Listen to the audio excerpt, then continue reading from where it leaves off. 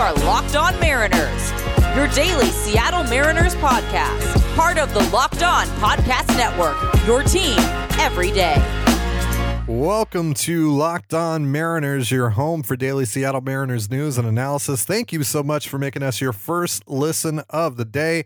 We are free and available on all platforms. It is Monday, October 18th, 2021. I am your host, Titan Gonzalez, joined as always by my co-host, Colby Patnode. Follow us on Twitter at LO_Mariners. You can follow me at Dane Gonzalez, that's DANEGNZLZ, and Colby at CPAT11, CPAT11. Be sure to also check out our Patreon, where we talk about the Mariners even more. Also get into some non-baseball talk twice a week. New episode dropping for our tier 2s and 3s later today. Visit patreon.com/Control the Zone for more information. Today on Locked On Mariners, it is Mailbag Monday. We asked you to provide your Mariners questions on Twitter last night, and we got 3 last night, so we're going to go over those. If you like what you hear, give the show a follow or subscribe wherever you listen to this. We greatly appreciate it. We're going to start here with a question about the third base position for the Mariners, asked by Slater at Christian Slater with a K. They ask, who should the Mariners target to fill in at third base for Kyle Seager, who we assume is going to have his club option declined? Obviously, it's not official, but they've bid their farewells and all that, and we've talked quite a bit about Seager on here. But Colby, who do you think the Mariners should first target to replace Seager? Pretty big shoes to fill. Well, there's really not that many free agent third basemen that are clear upgrades over Seager. I mean, there are a couple. It's Chris Bryant, who, I would target, and Eduardo Escobar, who, I would also target. Both represent, relatively big upgrades to Seager. With Bryant, it's about 30% of offensive improvement over Kyle Seager. With Escobar, it's about 8 to 10%. So, but other than that, there's really not a big fish out there who's a third baseman. There are some other guys who could play third, like one of the shortstops, but we've talked about why that's not going to happen. And even Marcus Semien could play third, but you'd be signing him to play second or shortstop. So, if you're talking about, who's my number one target, I'm going to go see if I can get Jose Ramirez, and failing that, then I'm going to go see if I can get Chris Bryant. And if that fails, then, there's a few other options out there that I can look at before I head back into free agency. But it feels like if Seattle's going to make a significant addition at third base, it's probably going to come via trade, but I wouldn't rule out the Chris Bryant idea just yet. Yeah, for me, it's Jose Ramirez. Really, he's going to be in my personal offseason plan. I would give up a lot for him, to be quite honest. I mean, he is a perennial MVP candidate. Solid glove at third base, going to give you a ton of offensive production. Just obviously, keeping things within reason. Obviously, I'm not going to trade Jared Kelenic, Julio Rodriguez, and Noelvi Marte all in the same package for him. But I'm willing to probably give up at least one of those guys, along with a couple of other really strong prospects and maybe even some major league talent as well. And we also have a question on that as well that we're going to get into later about major league talent that you'd be willing to trade from. But yeah, that's the guy for me. That's the big target, because you have a chance at getting like I said, a perennial MVP candidate who's not even making that much money right now. So you're still going to be financially flexible after you acquire him. So you can still do quite a lot of cool stuff, even if after you get him, it's going to hurt in terms of what you're going to have to give up. But again, we've preached this for quite some time now on the show, that just worry about what you got in return, which is one of the best players in baseball on that front. So if Cleveland is willing to deal him, I do quite a bit to make that happen in Seattle. I don't know if you saw you were probably asleep by the time it happened. I don't know if you saw the interaction or really the name calling that was happening on our Control the Zone Twitter account at Control the Zone. where somebody had asked, what's the biggest deal you'd be willing to make as a free agent or as a GM that you think the other team would accept, and I said Noel V. Marte, Emerson Hancock, Abraham Toro, and Zach Deloach for Jose Ramirez, and people did not like that price, and I was kind of surprised because honestly, I think I lowballed it a little bit. So that's how good Jose Ramirez is. I don't think people understand. That's nothing compared. That's nothing compared to the deal that I put together for him in my personal why we won't be plan. taking it in our master plan, but he's the point is to guys is to say that he's really good, and if you don't think he's worth that, you don't know how good he is. Like plain and simple, trading for Jose Ramirez is going to hurt. But on the flip side, you get Jose Ramirez, so it's all good. So Jose Ramirez is a top 5, top 10 player in baseball. Like let's not get it twisted here. This is an incredible baseball player we're talking about. I believe since 2016, which is the year he first played more than 100 games.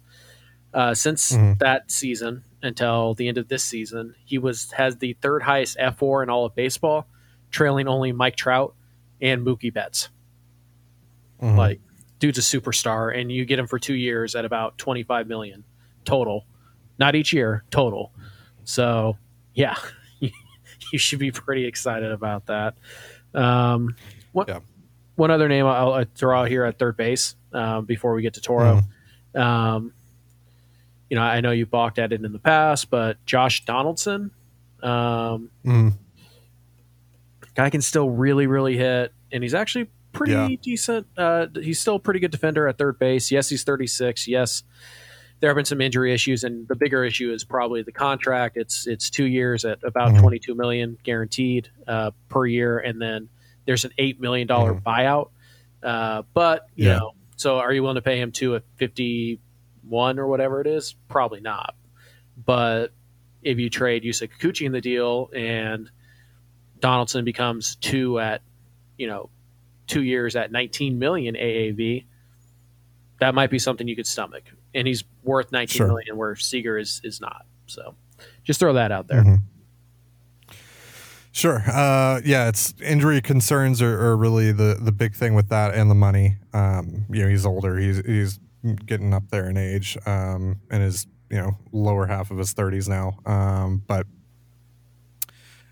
good player still, obviously. So depending on what that cost looks like, I'd be down for that, especially if that's your plan D, plan E at that point. If you exhaust your other options, which is Ramirez, Bryant, maybe even look at Trevor Story.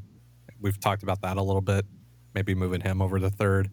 But you have options at least. And we've also talked about Matt Chapman as well. We were even asked about Matt Chapman last week. There were a couple of mock trades that we looked at for Chapman on Friday's episode. So Chapman's another interesting guy. Donaldson, Ramirez. I think the Mariners are going to come out of this offseason with a good third baseman if they want it, but they could also just stick with Abraham Toro, who, of course, skidded a little bit towards the end of the season, but overall was really solid for the Mariners since coming over in that trade in late July. And his best fit defensively is third base, with the arm, with the athleticism that he has. So what do you think about Toro being the starting third baseman in 2022 instead of going out and adding someone? Yeah, it's fine if you go out and you add, at the end of the day, baseman. Right. At the end of the day, anything's fine so long as you add probably 3 above average bats, and one of those bats probably has to be plus.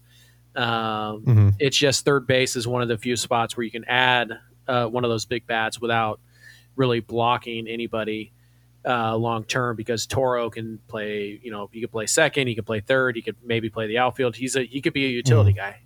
And when you start looking to say, okay, well, we'll just go get a left fielder, and it's like, well, you want to get Kelnick at bat, so we'll just go get a right fielder or a center fielder. So, well, you want to get Lewis at bats, you got Julio coming up. So third base is one of the only places where you don't really have a young stud or a young player that you think is a stud. You don't have somebody there who could conceivably be ready in 2022. So it's fine, but you got to find somewhere else to upgrade the bat pretty significantly. And if you remove third base as one of those options, it's pretty much second base, center field, DH, and catcher is where you can add the big bats. And yeah, those are all up the middle positions. They don't typically have big bats behind them. So third base is just kind of the easiest place to find that huge improvement. But if you can do it elsewhere and Toro's your third baseman, you should be fine. Yeah. And, and I've talked about this before with Toro, obviously you're losing some power there from Seager to Toro, but you can also make up for that at second base. Sign Marcus Semien, obviously that's a lot easier said than done, but that's certainly a possibility here. And it feels like Semien is going to be their top target this offseason. And then if they lose out on him, which could happen pretty quick, seems like Semien might make a decision pretty early on in the offseason. So once they know what's going to happen there, then, and they lose out, then they can start turning their attention to, the Donaldsons, the Chapmans, the Ramirez's, the Bryants, the Storys, et cetera, et cetera. But again, they have options. So I feel pretty confident that they're at least going to come away from this offseason with one really, really good infielder. And if Toro's the other guy, then I think that's totally fine. Like you said, as long as you get 3 quality bats in the lineup, the rest doesn't really matter. Just figure it out. So we're going to be answering more questions in just a moment, but real quick, want to remind you this episode of Locked On Mariners is brought to you by DirecTV. Does this sound familiar? You've got one device that lets you catch the game live, another that lets you stream your favorite shows, you're watching sports highlights on your phone, and you've got your neighbor's best friend's login for the good stuff. Well, I want to tell you about a simple way to get all that entertainment you love without the hassle, and a great way to finally get your TV together. It's called DirecTV Stream, and it brings your live TV and on-demand favorites together like never before, so you can watch your favorite sports, movies, and shows all in one place. That means no more juggling remotes and no need to buy another device ever again. And the best part, there's no annual contract, so get rid of the clutter and the confusion and get your TV together with DirecTV Stream. You can learn more at directtv.com. That's directtv.com. Compatible device required. Content varies by package. You're listening to Locked On Mariners. Thank you again for making us your first listen of the day. Every day we are free and available on all platforms. Let's get to another question here from Alex Ledbetter15 on Twitter. They ask, favorite potential center field addition. It sounds like Seattle wants to add a center fielder. You listen to Jerry's comments about how anything they get from Kyle Lewis in 2022, they're going to look at as a bonus. And that's pretty odd considering that he's, widely expected to be ready to go by spring training. So that would seem to indicate that, if Lewis ends up being the center fielder because he's the best guy, fine, but they're not going to give him that job. And so, Kelenic, he's okay out there, but, he has regressed some since he's gotten bigger. He's added more muscle. He's lost a little bit of his speed. So he belongs in a corner, but he can manage out there in center just fine if you wanted to leave that. But short of those two guys, you really don't have an option out there in center field right now.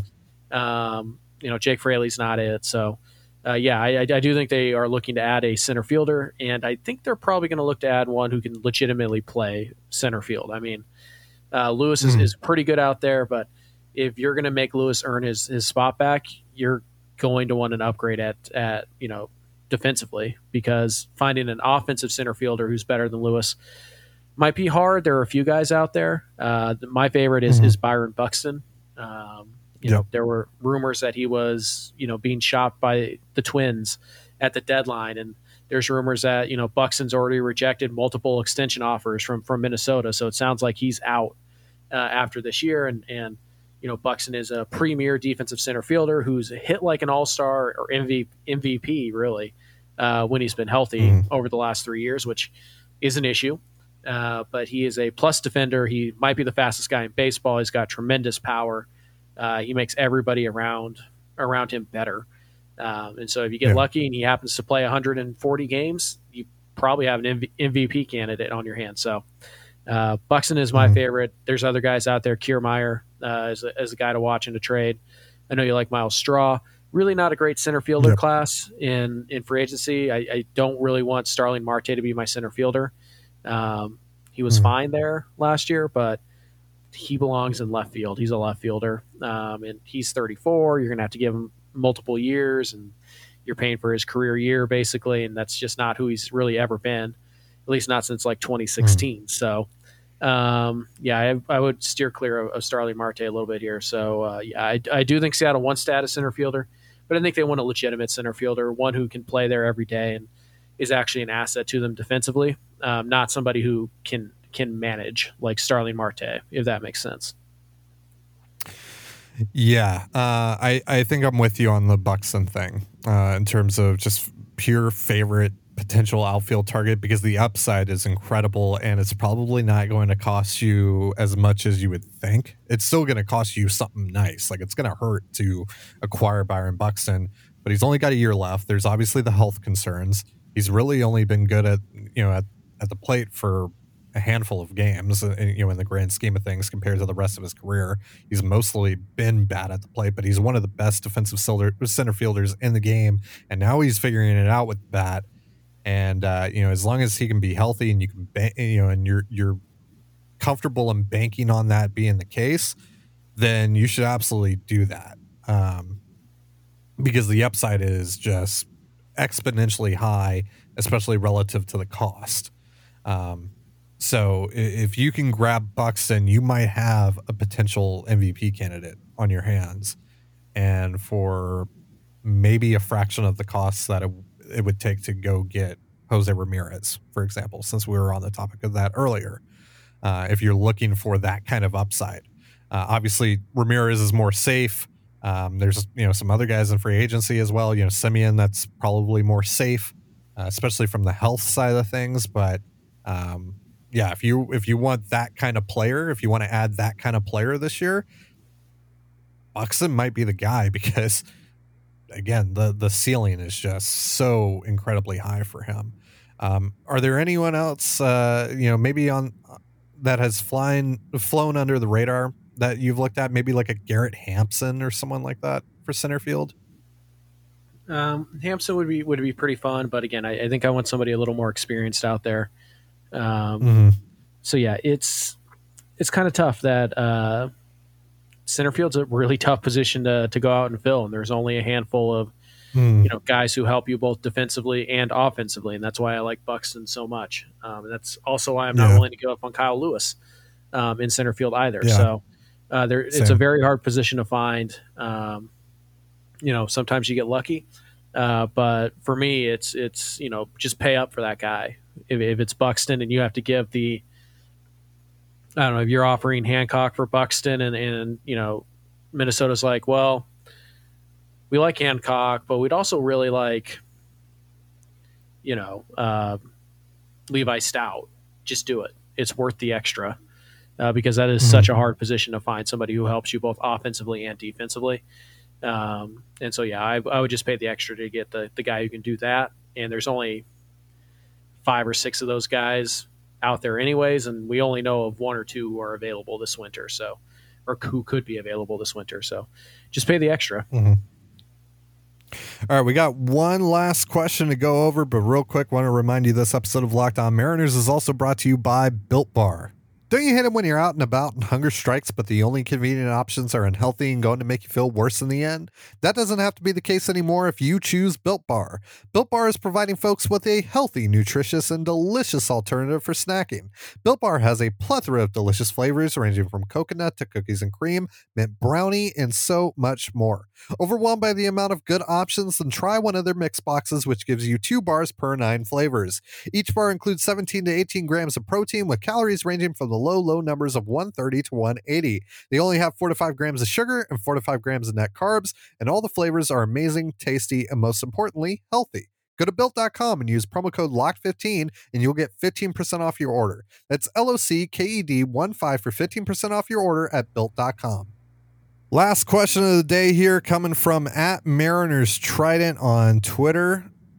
Who of the Mariners major leaguers, and they classify here or clarify here, not prospects, are most likely to be traded / packaged in a trade, and why? Well, most likely major leaguer to get traded is probably either Steckenrider or Seawald. Sure. Yep. In terms of like the young major leaguers, I Mhm. think we can eliminate Kelenic and Gilbert. I don't think they're going anywhere. So Mhm. I also really don't think they're going to trade Luis Torrens. I know you hate him, but some of us have seen the light and understand that Torrens can hit, and we want to keep that around. So, yeah, so I think they like him. I think they keep him. They seem to really like Toro. We know that they got interest. After they acquired Toro, other teams reached out to them immediately Yeah. to see if he was available, and they said no. So that would seem to imply that they really like Toro. They have a very specific role for him in mind. So by process of elimination, and based on kind of the tone of the answer given by Dipoto, seems like they might be open to trading Kyle Lewis, which would be a bummer because I really like Kyle Lewis and he's awesome. But also if he helps you land, Jose Ramirez or Luis Castillo or German Marquez or whatever it is, Sandy Alcantara, like, fine. At the end of the day, you just want to win. And so would I like to win with Kyle Lewis on my team? Sure. But if it helps my team win and to not have Kyle Lewis on my team because I'm trading him for something better, then that's fine too. So yeah, it feels like Lewis is probably the most likely one out of that big group there. But just raw, like, which guy who ended the year on the 26-man roster is most likely to get traded? It's one of the relievers. It's Tom Murphy. It's one of those guys. Yeah, Steckenrider is probably the biggest one, like you mentioned, because we've heard that quite a few times now from folks that are in the know that Steckenrider. I mean, and we've talked about his trade value as well and taking advantage of that. And you might be able to get a major league piece that helps you elsewhere. Maybe you get a utility upgrade over Dylan Moore or something in return for Steckenrider. I think that's certainly within the realm of possibility. You could take advantage of Paul Sewald's trade value. If you're not buying into him being that kind of reliever, which is a top 5 to 10 reliever in baseball, which is totally fair. Especially with relievers, you never know. So yeah, take advantage of that if you can. If that helps you get something nice. And in my personal off-season plan, I traded Sewald to do just that, to take advantage of that and get a quality major leaguer elsewhere that's going to help me at another position of need. So yeah, I would say it's those two guys for sure.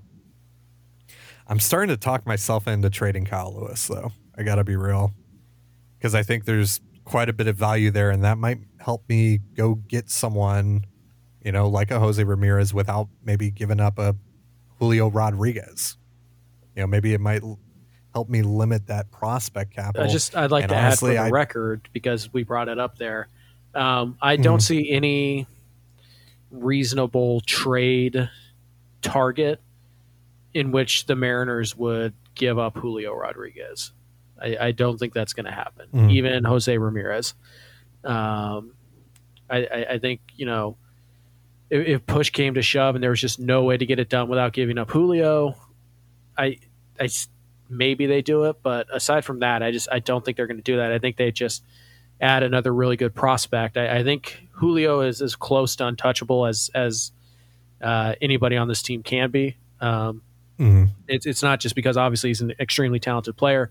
They love his attitude. They love his makeup. They love his leadership skills. They love his buy-in. They love everything about Julio Rodriguez. So, yeah, short of some insane package where it's like, hey, we'll give you Jose Ramirez and Shane Bieber, but Julio's got to be in the deal. Short of something crazy like that, I don't see Julio getting traded this winter. I think Kelenic is more likely to get traded. Probably the three least likely players to get traded this winter are probably Logan Gilbert, Julio Rodriguez, and George Kirby. Yeah, and honestly, I don't think Kelenic's going anywhere either, especially after the September that he had. I think they're ready to move forward with him. Obviously, you don't want to you want to build a roster where he's not necessarily guaranteed a starting job every single night, but that you saw some really great growth out of him towards the end of the year there, and you certainly want to go along with that because there could be pretty big things in store for Jarred Kelenic in 2022 if he keeps going on that upward trend. So that's going to do it for today's episode of Locked On Mariners. Thank you so much for joining us here. For Colby Padnode, I'm Titan Gonzalez. Be sure to give us a follow on Twitter at LO_Mariners. You can follow me at Dane Gonzalez, that's DANE, GNZLZ, and Colby at CPAT11, that's CPAT11. You can also find all that stuff in the description of this episode. Thank you again for making Locked On Mariners your first listen of the day every day. We'll be back tomorrow with Mock Trade Tuesday, looking at some of the most ridiculous Mariners trade proposals being made on baseballtradevalues.com and the occasional decent one that sometimes sneaks on through.